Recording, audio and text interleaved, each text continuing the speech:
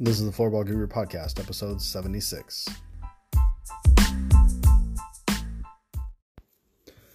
Welcome back to the Floorball Guru Podcast. Today we're going to be talking about coming out of quarantine, what that will look like potentially within sports, but specifically to floorball, and really focusing on youth and the gap in sports programming in youth development, some of that other stuff that's kind of happening just as a result of literally shutting everything down, specifically in the US, and what that could look like, some of the plans that I'm working on as far as coming out of this, and also just looking at going forward, because at some point we will be moving forward. And depending on where you are, we're already in that process. Some states across the country are a little bit further ahead than others. If you're following along in the news, this is the topic everybody's talking about. Everybody's trying to get back to some semblance of what it used to be. And I don't know that that's necessarily something we want, or the look and feel of that, depending on the sport, just kind of takes away from the whole point of the sport and the essence of the game. And I think, is that really what people want? Are people focused more on, we really need to get back to how our youth sports system was set up? Because it was so great to begin with. I think there's a big gap and a lot of room for improvement across the board on that. And do we take this time to reevaluate, restructure, and push forward? And I think that's going to be the bigger thing. But we're having to pivot and make adjustments based on the guidance that we're getting from our governors, from the CDC, some of this other stuff of how we're going to operate, how we're going to move forward. And sports at the youth levels are going to have to adapt and adjust. And I think that is going to be a big challenge for some organizations to be able to effectively do that. Because if they only knew, we show up to youth and we just, we do tryouts, and tryouts lead into teams, and teams lead into practices, which lead into leagues, which lead into tournaments, and we repeat that cycle. And if those leagues that try to go back to that, they may not be able to go back to that right away. And will families want to go back to whatever way that they've adapted and they've adjusted their programs? It's hard to say, especially if we look at the long-term projection for the sport, as far as we get them into youth, we build them all towards a goal. What that goal looks like for each person varies, but we look further down the line, we start looking at the higher ends beyond, and even into the higher end amateurs, into collegiate sports. Those pathways may not be there in the same way, or they may be different. And so if we then backtrack, a lot of the focus of getting you to that next level may or may not be there in the same way that it used to be. And that presents a number of different problems. And again, that's a lot of speculation. It's kind of looking at, being in that world and what are the potentials and where, we don't know where a lot of this is going. So who knows? Maybe we do go back. I think that we don't, to some degree. I think a lot of people want to go back to how it was, but I think, being at the early levels in teaching, because that's what I spend a lot of time doing, is getting with kids as young as 5, primarily between 5 and 15. And how do we instruct? How do we teach? How do we create those formats for them to learn, play, interact, and grow? And things are going to look different. And so when I looked at, back in January, because I planned 6 months ahead for a lot of different things, we look at that summer back in January, this was really not on the radar for anybody that we would go to this kind of depth that we have as far as just shutting everything down. And so I had set up my traditional camps and kind of looking at what would work, and, had the facility all squared away, and started promoting it. And hopefully maybe you've seen some of that stuff over time. When everything shut down in March, that threw everything out the window. And I had planned to have my classes, which then went into a league, which then would go into camps, all lined up to build and grow that on my end, and I effectively had to throw all of that out the window, and that was frustrating to say the least. But then when we started to get guidance from our governor about, what are the phases, what's it going to look like, when can we start to do different things, when can we be around different people, and so I started to look at that long-term projection that had been put out there and started to think about how could we come back. So again, my focus is on teaching kids. We do a lot of individual drills and games that are play-based model, that kids are moving, they're having fun, they're kind of working at their own pace. Floorball, you're in closer proximity to pendant, but we can always get a little bit further apart. We may have to adapt and adjust and those kinds of things. And so I started to think about kind of where everybody might be at mentally with some of this stuff. I don't think there's going to be a switch that's just going to flip on and everyone's just going to go back. I think there's going to be a chunk of that, but I think a lot of people that are putting on these programs and events have to be thinking about, the liability that comes with some of this stuff. And obviously nobody wants anyone to get sick.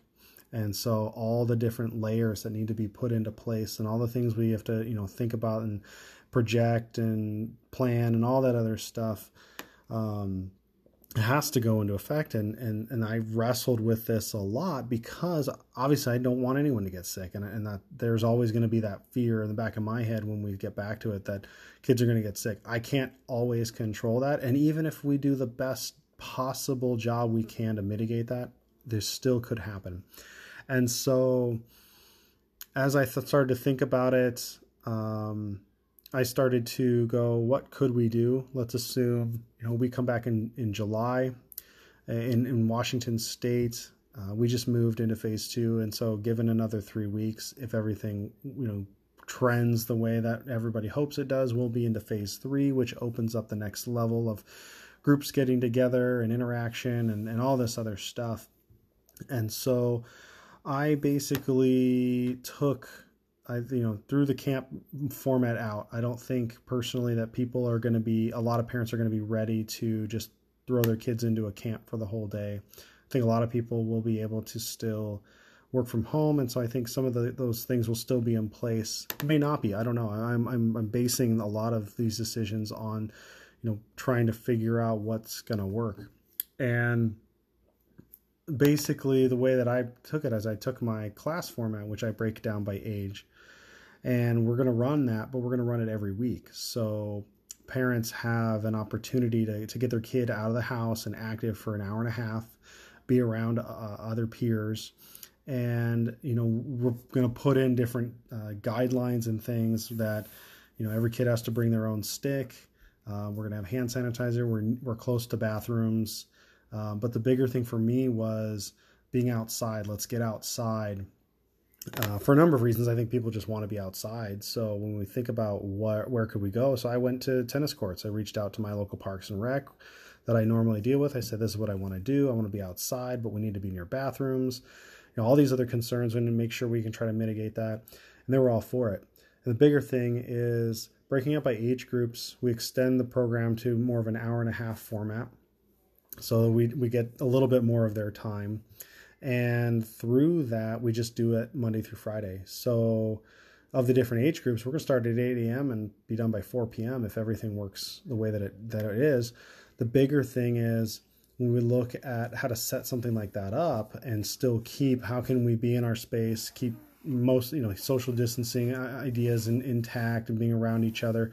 So we minimize that as much as we can, but still have a good program. So, I set the minimums at 6 kids and a maximum of 10 kids. So in that week, we could be working with 40 kids in that week. And then basically just running every week through July and August, so about 8 weeks. So we could be doing 320 kids through a summer program.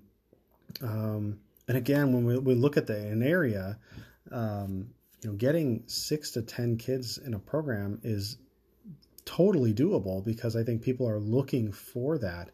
And that could change the game for the sport, because I don't see soccer being able to pop up and do leagues the way that they've done. I don't see baseball doing the same thing either.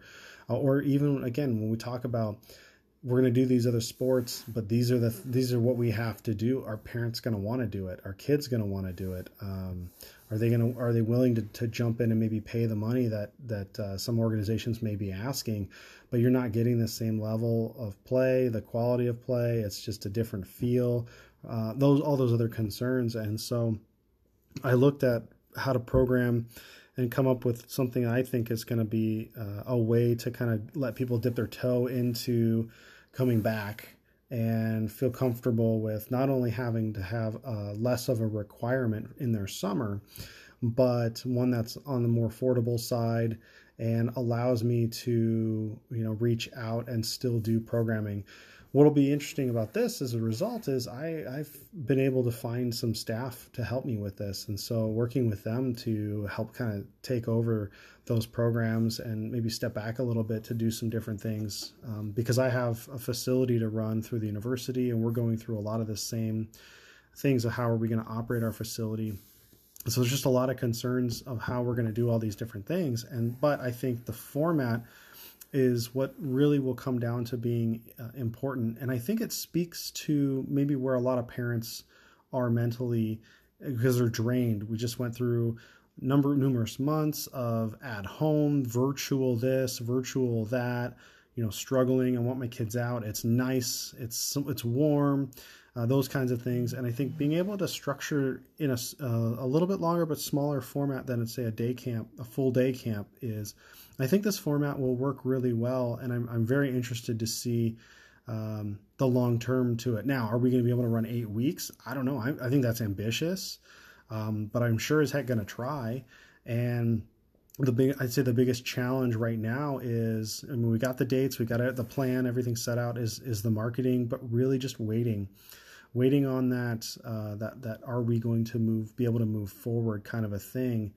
And I think pushing it into, after July 4th, so in that first week, July 6th, and just going from there and kind of playing it by ear and seeing what's happening and what's going to work and the response from different people. I think there's a lot of potential for it. And I'm really excited for the opportunity to get back to teaching and getting in front of kids and working with them, but giving them an opportunity to move and engage in a way that I think works given the guidelines and the guidance that we're going to see as a result of some of this stuff. So who knows?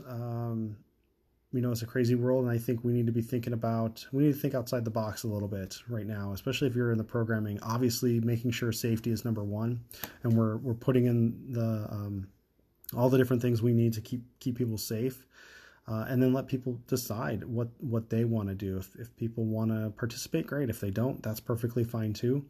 But there's a lot to think about and a lot to work on. So if you're out there and you're working on some of this stuff, I definitely highly encourage, to be thinking about floorball. If you need some help or guidance on anything, please feel free to reach out to me. I've spent a lot of time reading through all the different, whatever I get my hands on to get an understanding of some of this stuff and moving forward and what things could look like. But really my focus beyond the safety component is just getting kids out active and having fun, learning a different skill, lower cost overall, things like that I think are going to be really crucial as we move into the fall, because there's no guarantee that we're going to be able to get back to some of the norms. So I think thinking outside the box, engaging people, figuring out a way to stay afloat sometimes is going to be the bigger key to a lot of this stuff than just simply jumping back thinking we're going to go back to the way we've done things. So wherever you are, I hope you're safe. Hope your family's safe. I hope you are healthy. I hope we're starting to get out and enjoy some of the nice weather we're starting to see. And again, if you need anything, please reach out to me, David at floorballguru.com. Check out my website, www.floorballguru.com. And more importantly, keep floorballing.